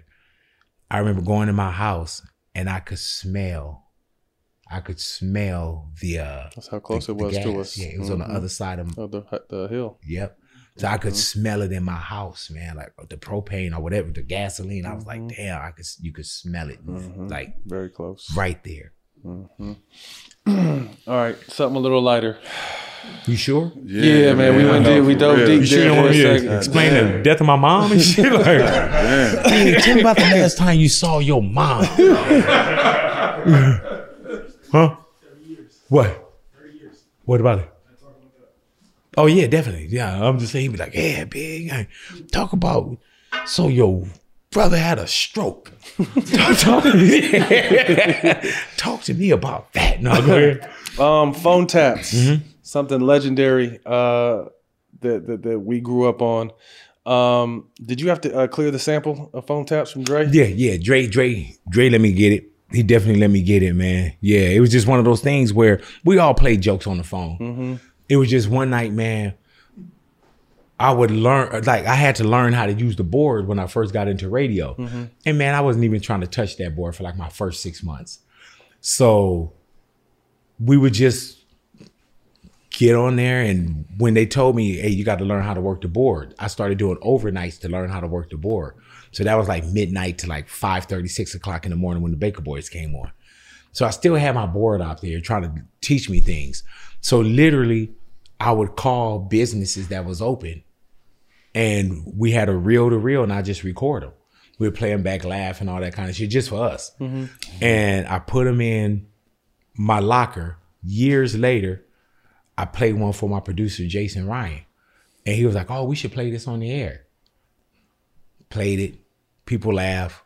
You got another one? Played it. People laugh. He said, how many do you have? I only had like probably 5 of them. He said, I think we should start doing this on the air every day. You know, and so I didn't have a name for the bit. It was just, you know, prank calls. And so one day, the lady asked me my name, and I was like, oh, you know, my name, it's Steve Larkis. And she was like, okay, Steve Larkis. And so Steve Larkis was a name for like a couple phone taps. And then one time another person asked me my name, and I said Steve Lufay. And boom, okay, y'all, Steve Lufay. And for some reason, this lady asked me, oh, and your name? I said Luther Lufay. There it is. And she said, Lufay? She said, how do you spell that? And so I said, Luffeigh. The first F is silent. And I told Jason, I said, every time I do one of these calls, that's who I am. I'm going to say Luther Lufay. You know, and it happened on accident. You have one that was most memorable? I know you've done a ton. Yeah, I got a few. I got a few, man. It's this thing called, one of them is called Fa La La La Lights. And it's the holiday season. And I tell this dude that he won this like extravagant light show on his house. And we're going to come by and put these lights on. And the way that you get them is if I just called you and I was like, hey, we got a light show, and you'd be like, man, fuck you, and you'll hang up. But when I call and I say, hi, man, I speak to Matt Barnes. Oh, this is Matt. This is Matt at such and such, and I give you your address, you're invested. I got your phone number, I got your address, and then I just play you slow, like, oh yeah, okay, so I'm about 35 minutes out. Wait, 35 minutes out for what? Oh, I'm on my way. We just got sidetracked at another job. What do you mean sidetracked at another job? oh, we coming to do your lights. You won the Christmas lights from Fa La La La Lights. What is Fa La La La Lights? So now you're invested because I told you your address, your name, all this shit, right? My man went off. My man told me the last thing he said before he hung up on me. My man said, you could suck the shit out of my ass. Damn. I'm a motherfucker, man. Fuck that mother. I never heard nobody say you could suck the shit out my ass. That's crazy. Yeah, so that one, and it's another one. That's crazy. For this lady, where I told her I was bringing a haunted house to her. I think I remember this one. Yeah, I remember this one. And she was going berserk, man. She was talking about how she live in a high rise. And I'm telling her how we gonna come and bust the windows out her place and bring these ghouls and goblins and shit, man. And I remember the last thing she said to me, and I said, there's gonna be kids for the candy. She was like, there's gonna be candy for the kids. She said, there are no kids in this building. It's a fucking high rise. Boom.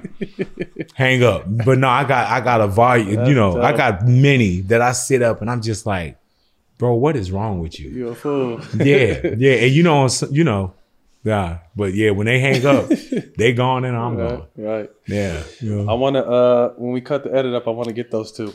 Oh yeah, definitely. Yeah, that'll be definitely. Dope. All right, we getting near the finish line. Weight loss journey. What was your peak weight?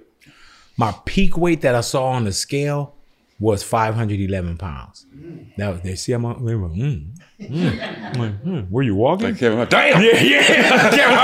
Damn.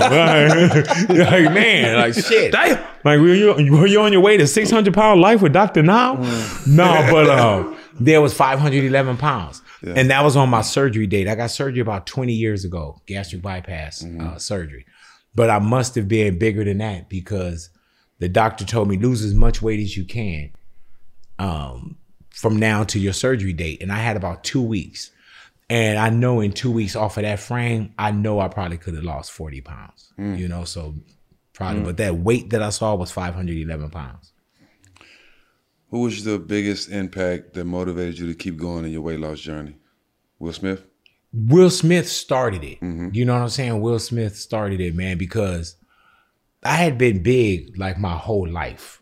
And like even when my mom passed, right?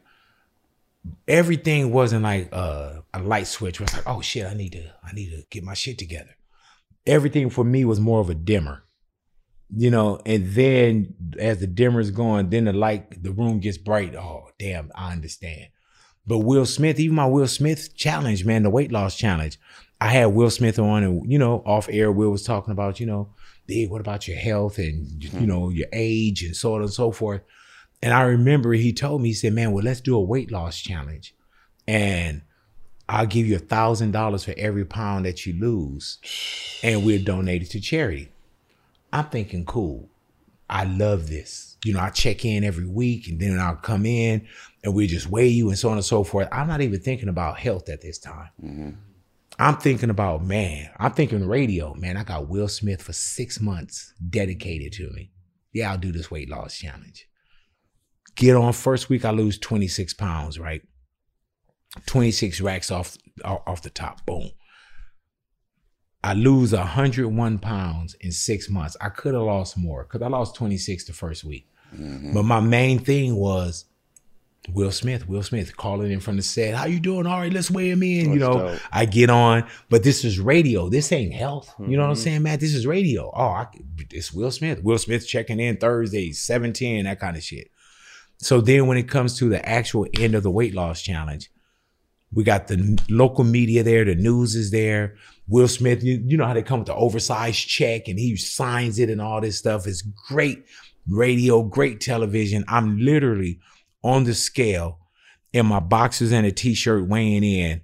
And I'm like, man, when I finish with this, I'm going to La Fogatas and get me some chicken nachos. That was on my dome. Boom. All right, y'all. Peace. Boom. I'm right back in the game. The challenge is over. And I had never felt slow. Like I still worked out. I did everything. I'd have had to park there in the front and waddle in, no disrespect. Yeah, I don't have to say no disrespect. Shit, I was 500 pounds. Right. I'm going to get mad at me. But I remember I was walking through the Burbank airport one time, man, and I had to stop and catch my breath. And I felt the pain in my back. I never felt that before, but I had lost the weight and I was putting the weight back on so rapidly that I just felt like, man, I have to do something. I have to do something. You know, this before my kids and all that stuff. So I did that. I did that for me. And I had a lot of complications. You know what I'm saying? But that literally for me, that saved my life. Did Big Pun did it wake you up or did it have you thinking? All that. Yeah. Buffy from but like I said, it was a dimmer. Yeah. My mom didn't wake me up. Mm-hmm. You know what I'm saying? So yeah, you'll see the big puns of the world. I remember Fat Joe and we were talking when Pun passed. And I remember he was like, yeah, you know, Big, we got to take care of ourselves. And, you know, we made a commitment, but, you know, now you see Joe, he's good. Mm-hmm. You see me, I'm good. But it took me 10 years to just learn nutrition because you don't get a gastric bypass surgery and then wake up and it's just, you know. Your mind is still the same. Still work to do. Yeah. And even up until a couple of years ago, man, I went to this place called the Hoffman Institute where you do this thing called the process. And that's why I even learned even more about my addiction and my love affair with food. You know, you eat when you're happy, eat when you're sad, eat when you celebrate, eat when you're depressed, whatever it is. I was constantly eating, you know, and you had to learn where those triggers came from as well. And I think now, even right now, I'm on a program where, you know, I'm on as Richard Simmons would say, I think it was Richard Simmons, it's not a diet, it's a live it. So I just live and I don't eat after 8. I don't eat, you know, pastas and breads and potatoes and things of that nature. I just, you know, I work out, you know, but shit, I paid a lot into, you know, I paid a lot of tuition into the School of Experience, bro. Right. But I was able to get out and possibly, I think I saved my life. Tina, congratulations. Yeah, yes, sir. Congratulations. What's your advice to anyone who's on a weight loss journey? One day at a time, 1 moment at a time, 1 minute at a time, 1 second at a time, you know, and people don't see, you know, sometimes it'll take you, it's quicker to lose it than it is to gain it. Cause I gained weight my whole life. It didn't take me a lifetime to lose it, you know, and I don't mean like 10 pounds, so on and so forth, but that's the biggest thing, man. We take care of so many other people, but I didn't take care of myself, and not we and they and you. I didn't take care of myself. You know, I would put the highest octane into my car, but I wouldn't put the best octane into my body. You know what I'm saying? I worried more about other people than I worried about me. And the first thing they tell you when you get on the plane, they say, you know, secure your mask before anybody else. Yeah. Like, so if I'm not taking care of me, how do I take care of my kids? Right. Yep. You know, and it's just been, for me, I see so many different sides too. You know, I see the prejudice, you know what I'm saying? I see, you know, when I was walking down the aisle getting on Southwest Plains, I know people didn't want to sit next to me. You know what I'm saying? I see that now that I'm smaller, and I see certain things, and they don't know, you know, I'm in the club. I used to be that. Yeah, I'm in the club. You know, I'm in the club. But I just tell people that whatever your journey is, man, you know, it's a lifetime journey. Yeah, it's a journey where it's like any other addiction, right? Yeah, and every day is not going to be the best day, and you know, I just try to do a little bit better than I did yesterday. You know. Question. Now, this could be urban legend, and we don't even have to talk about it. But is there any truth to you got arrested one time and hit a gun in your fold and it went undetected? We don't have to talk about it if you don't want to. We get blooped it, but this motherfucker. You know, can I tell you the story? Please, I would love to. Let me tell you this story, bro. So, I was bodyguarding the Far Side, right? And when I was bodyguarding the Far Side, we had to go to the Bay Area to do some shows like Souls of Mischief, you know? And so OJ is on the fucking 405 that day. Really? So we're literally... That's a hell of a way to start the day. Watching OJ and his boy in the Bronco. The juice is loose. Yeah, man, in a major way. So we're watching this, and we're missing planes. The guys don't want to leave. They're glued to the TV. Yeah, the world was. So I'm booking other flights. Okay, we can get them. You know, it's the Bay. There's a flight every hour. Okay, well, make sure. So now we get to a point where we can't fly. We like, forget it. Let's just rent a van.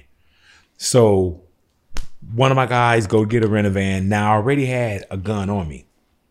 Right. So I figured, I'm like, man, if we're going to drive up, I'll just take my gun with me. So we drive up. They do the shows, but now they want to stay with Souls of Mischief to do some recording. So I'm like, all right, man, well, I'm going to get back to the crib because I was still doing other things at the house. So I was like, I'm going to get back to the house. I said, man, when y'all get home, drive my gun back home. I flew back home. I left it in the van. So when they get back to LA, they call me up and they're like, big, you know, we're back, so on and so forth. So now I have my other gun on me while I'm going to go pick up the gun that I had with the Far Side. So I got my gun, go pick up the other gun. I'm driving back. As soon as I get to Culver City, boom, they lit me up. I had 2 warrants for my arrest already on some other small shit, small like traffic shit, right? And so I always told my brother, I said, hey man, if they catch me on these warrants, I'm just gonna do the days. Don't bail me out. Just let me hold on to the cash. All right, cool. That's an understanding. So then I get pulled over. They come up, I'm in a white Astro van that I just bought, not knowing that when I bought this van, I bought it from this dude from 30s, right? I don't know the van enough. So they sit me down, they go through my van. My man comes back to me, I said, where's the gun at? I'm like, I don't have a gun. Where's the gun? I said, I don't have a gun. You know, and that's when we start, you know, officer, boss. Like, I don't have a gun, officer. So my man told me that in my seat that there was a slit because it had these captain chairs with this material. When you pull the material up, dude cut a slit in there, but it was empty. So now, where's the gun? Because you had a stash spot. I don't have a gun on me. Literally, I'm wearing a t-shirt, some sweat shorts, and them corduroy house shoes, right? So my man get me, searches me up, doesn't find a gun. Sit down. All right. Starts going through my van. Comes back to me. Where's the gun? Officer, I don't have a gun. Stands you back up. I'm wearing a t-shirt, sweatpants, and house shoes. Searches me again, sit down. So now I'm sitting there and I hear the dramatic Kurt Alexander warrant out of such and such and such and such. Kurt Alexander warrant out of such. And I'm like, fuck. So my man come back and said, you got some warrants for your arrest. He said, and I'm going to put a detective hold on your van because you won't tell me where the gun is at. I'm looking at this dude when he tells me, stand back up. Now he searches me again. Now I look at him go to my van and I see this dude tugging at my interior because now he got a hold on it. Tugging at my liners, all this shit. I'm looking at him throwing shit out my van and I'm sitting on the curb. Now he comes back frustrated. Stand up. I stand up. Now he's behind me and he's literally going like this to me. Like tapping, like pow, pow, pow. My man, tow truck come, they take my van, he links me up, takes me to it's Culver City. I get in there and just make a phone call. I call my brother Mouse. I like, Mouse. I said, hey man, I said, you need to come and get me. They got me on these warrants. Wait, what's going on? You told me don't bail you out. I'm like, Mouse, come get me. No, Kurt, what's going on? What's going on? I'm like, Mouse, come bail me out. I got you. Come bail me out. He's still trying to get me to talk on the phone. So now this is probably like 2, 3 in the morning. The county bus comes about 5, 6 in the morning to pick you up and take you to LA County. So man, he must have got there in like record time because it's like a movie. I hear him say like, Alexander, you know, it's almost like a movie. You made bail. And as I'm walking out, there's a door with a window and I'm looking at my brother and he trying to make eye contact with me. Like, and I'm like walking. I get out. I'm walking down the steps and he's still trying to talk to him. I say, hold on for a second. We get down the street. I go under my stomach and I pull both guns out. Yeah, 2, not 1. Yeah. And what happened? You the illest nigga alive. When they lit me up, I slid both the guns under my stomach. And when dude was patting me down, he never lifted my stomach. If I would have went to the county jail, they strip search you. So I had to make bail before that county bus came. Damn. Now, this is what I was going to tell you early on. I get home.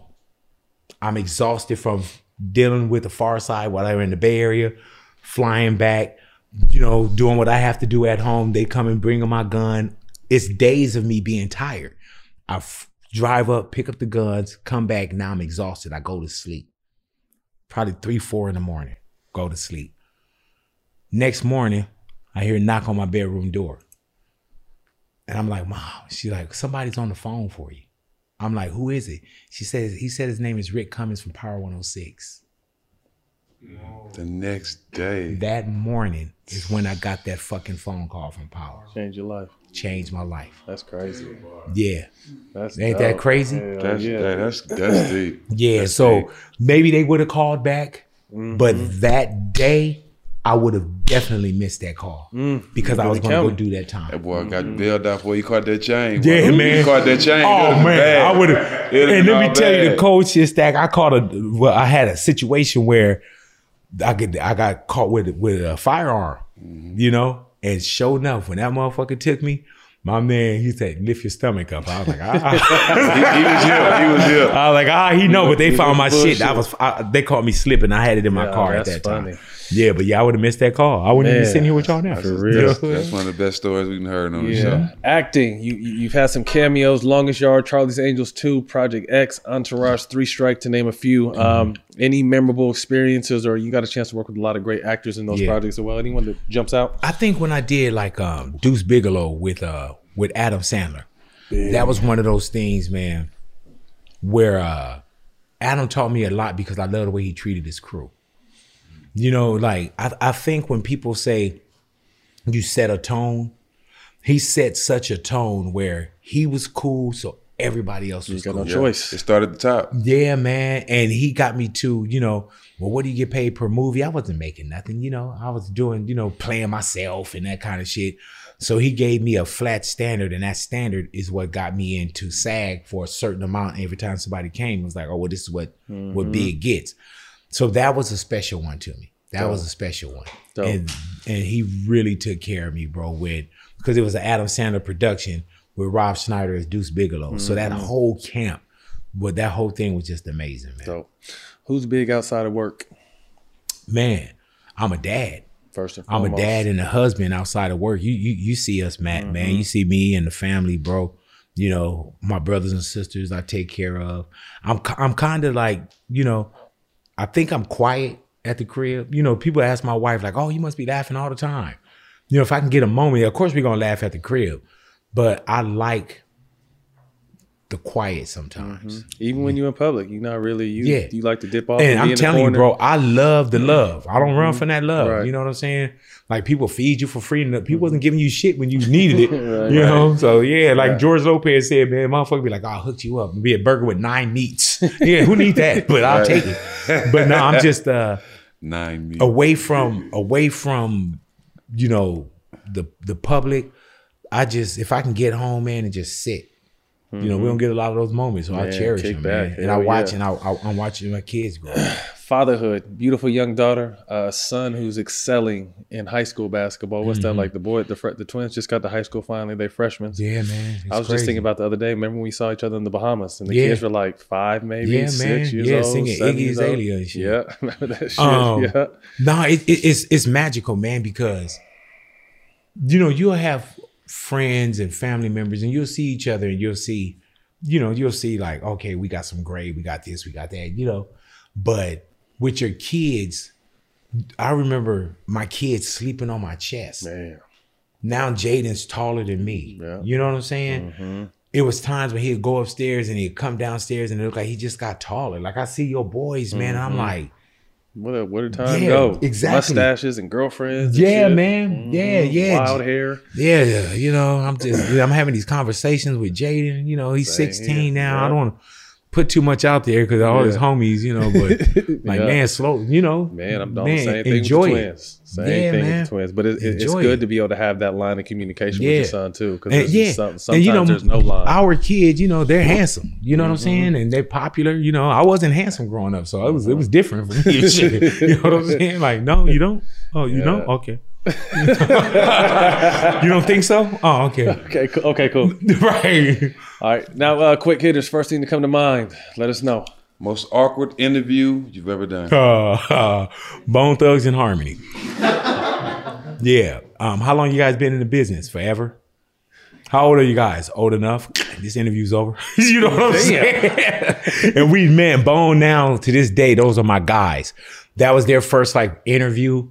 I was new, they were new, and we just, you know, we turned the mics off and we talked about it. Yeah, you know what I'm saying? But yeah, it was a very young big boy and a very young Bone Thugs and Harmony. And everybody was raw. Yeah. I remember, dude, I didn't know how to let it go. And I remember at one point, Busy had this bottle. He had like a 40 ounce, and he was looking like this. And he had this look like, man, if you don't shut the fuck up, like, man, I'm gonna take this bottle and bust you in your face with it. Because it wasn't like we were standing up about to scrap or anything. It was just one of the things where it was like, the interview's over. Yeah, what it is. What we doing this for? Funniest interview. Man, I've had so many, bro. George Lopez makes me cry. Corey Holcomb makes me cry and he makes me nervous. I was gonna say Corey get out of pocket too. Yeah, oh my God, man. Corey get out of pocket. You know what I'm saying? Like, and he don't care. He said, and he makes me nervous. Hell yeah. You know, funniest interview, Sad the Entertainer. Like, I've had Dave Chappelle. Dave Chappelle, all he got to do is say hello, and I'm like, you know what I'm saying? But yeah, you know, we have a good time in the neighborhood and we laugh a lot. So, you know, we've had a lot of guests that came through and made those moments even funnier. Who was your radio GOAT? Radio GOAT was there's a couple of them, man. I respect Tom Joyner. Not knowing what Tom Joyner was doing a lot until I got in. Frankie Crocker. But my GOAT do you know Russ Parr? Yeah. Yes. Russ Parr, bro. Morning show. Russ Parr, when he used to do Bobby Jimmy on the original 1580 K-Day AM. That dude, man, he was like me. I didn't know that I was gonna be a radio guy. And if like Ludacris would tell me to this day, he say, man, you remind me of Russ Parr. You know what I'm saying? Because you just didn't know what was going to come out this dude's mouth. It was never rude or nothing, but it was just like you knew you were going to laugh with that dude. That's always a good thing. Childhood crush. Like Star or just? Star. Man. Oh, I had a few of them, bro. Like when I got to 13 and started touching myself. Sorry about that, love. Sorry. God damn it, I forgot she was over there. What's the little mama's name over there? Christina. Christina did like that.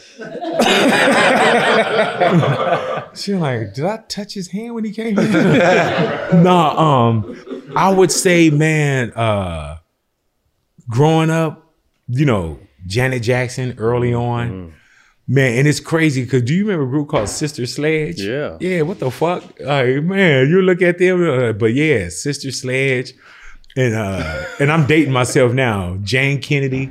You know, I was a kid. Right. You know what I mean? So this is like my childhood, bro. Where I would look at had him in your spank bank, huh? Nah, you stop that. This dude, you crazy, man. One album you can listen to on repeat, no skips. I got a few of them. Yeah, I would say Bizarre Ride to the Far Side. And the reason why is because not only was that great music, it just take me to a place that I got so many connections and so many memories to that. I know the show live. I know the guys. I know them going to interviews. You know, I know from us being in a van to being on a plane. Like there's a lot of investment into that, you know. And then if I just want to listen to anything like Darius Rucker from Hootie and the Blowfish, with Darius Rucker, you know, country artist now. But Darius is just one of those I could just put on it. But anybody that roll with me, I got different moods. I listen to all kind of shit. Like I've literally pulled up to valet and people like, you listening to this? You know, I think I swim in the hip hop pool so much that sometimes you just want to get out and just ring out. You know what I'm saying? That's how Snoop is. Snoop don't ever listen to hip hop. Hell yeah. You go to Dog, you know, Dog is listening to Teddy Pendergrass, all kind of shit. School. So 5 dinner guests, dead or alive? My mom, sit with moms, definitely. Martin Luther King. I think I take the 500,000 so it won't be Jay-Z. You know, they say the whole 500,000 or Jay-Z. So my mom, Martin Luther King, Oprah. I haven't met Oprah yet. Interesting. So I'll sit with Oprah. My brother Keith. So I could just, you know, tell him how instrumental he passed on. I could tell him how instrumental he was in, you know, steering his baby brother into this music thing. And last seat. That's a hard one. Cause I got a few that I could get that last seat to. Man. Probably Cicely Tyson. Ooh. Nice. Haven't heard that one before. Nice. Yeah. I like that. Jack, I'm excited about this last question because Big is a good dude and his Rolodex is fucking insane. Yes, and I'm going to slow this question down. I'm going to actually DJ Screw it. If you could see one guest on this show, who would it be? But you have to help us get your answer on the show. Make sure we clear. Mm-hmm. So I would have to help you get them. Yes, I slowed it down. Say it again. Who would you like to see on our show? You gotta help us. But we have to help us get your answer on the show. Man, I would say, but I would have to help you. Mm-hmm. Yes. Damn. Yes. Oh, yes. That's a key word. I say because between us there is no 6 degree. I think it's a 1 degree separation because we know everybody. Right. Are you familiar with a dude by the name of his real name is Jose Alonso, but they call him the Brown Hornet? Oh my God, dude! Like this motherfucker is Brown Hornet. Yeah, that's him right there. That's Jose. Yeah, I can get Jose in this seat. I can get him in this seat in 30 seconds. Jose, would you do all the smoke? Yeah, he said he'll think about it. When you said Jose, I'm like, hold up. Jose's over there. Yeah. He ain't talking about that. No, man. You know what though? Has anybody said Dr. Dre? No. Ooh. Have y'all had Dr. Dre on? You asshole. Yeah, man. You got it. You asshole. Hey, man. I love how they was thinking like. I said like the Brown Hornet. I know the green one. It's a Brown Hornet. Is he black? Is it a black superhero? No. Yeah, no. Hey, but you just Dr. Dre. Dr. Dre. Shit. That'd be unbelievable. But you know what though, man? I think that Dre would trust being here. Yes. Because anybody that see how y'all get down, man, like we giving flowers. Come on, man. Like I could definitely see Dre sitting here. We'll be honored, man. Go ahead and Yep. Go ahead and send that text, Big. Yeah. But Bishop gonna be like, hold on, because we got to get our Dre in first. Sorry about that, Bishop.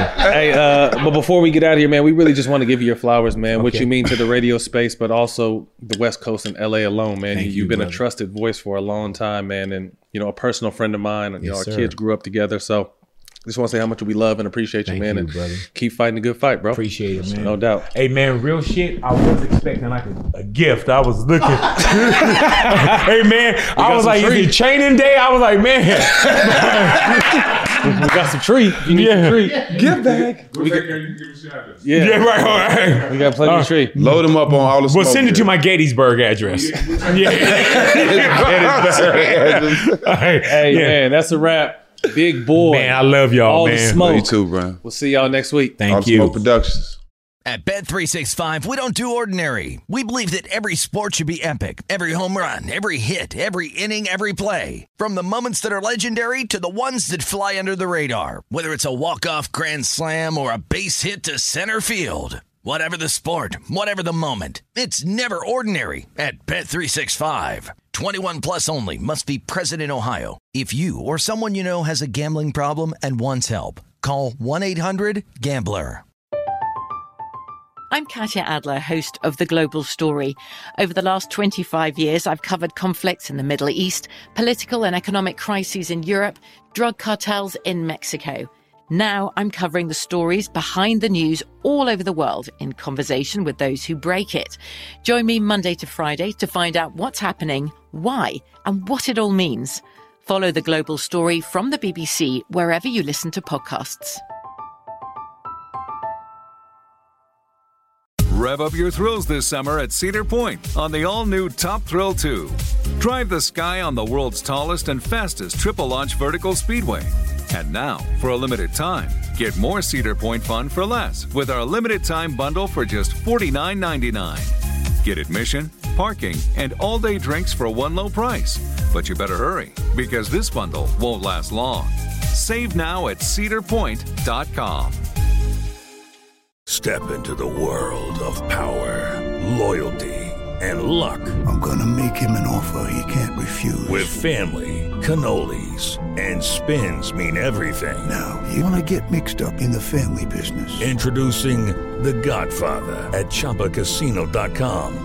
Test your luck in the shadowy world of The Godfather slot. Someday, I will call upon you to do a service for me. Play The Godfather, now at ChumbaCasino.com. Welcome to the family. VGW Group. No purchase necessary. Void where prohibited by law. See terms and conditions. 18+. The wait is almost over. Get ready for the 2024 NFL season as the full schedule is announced. Every rivalry, every rematch, every rookie debut, every game revealed. The 2024 NFL schedule release, presented by Verizon, coming in May. Live on NFL Network, ESPN2, and streaming on NFL Plus. Terms and conditions apply to NFL Plus. Visit NFL.com/schedule release to learn more.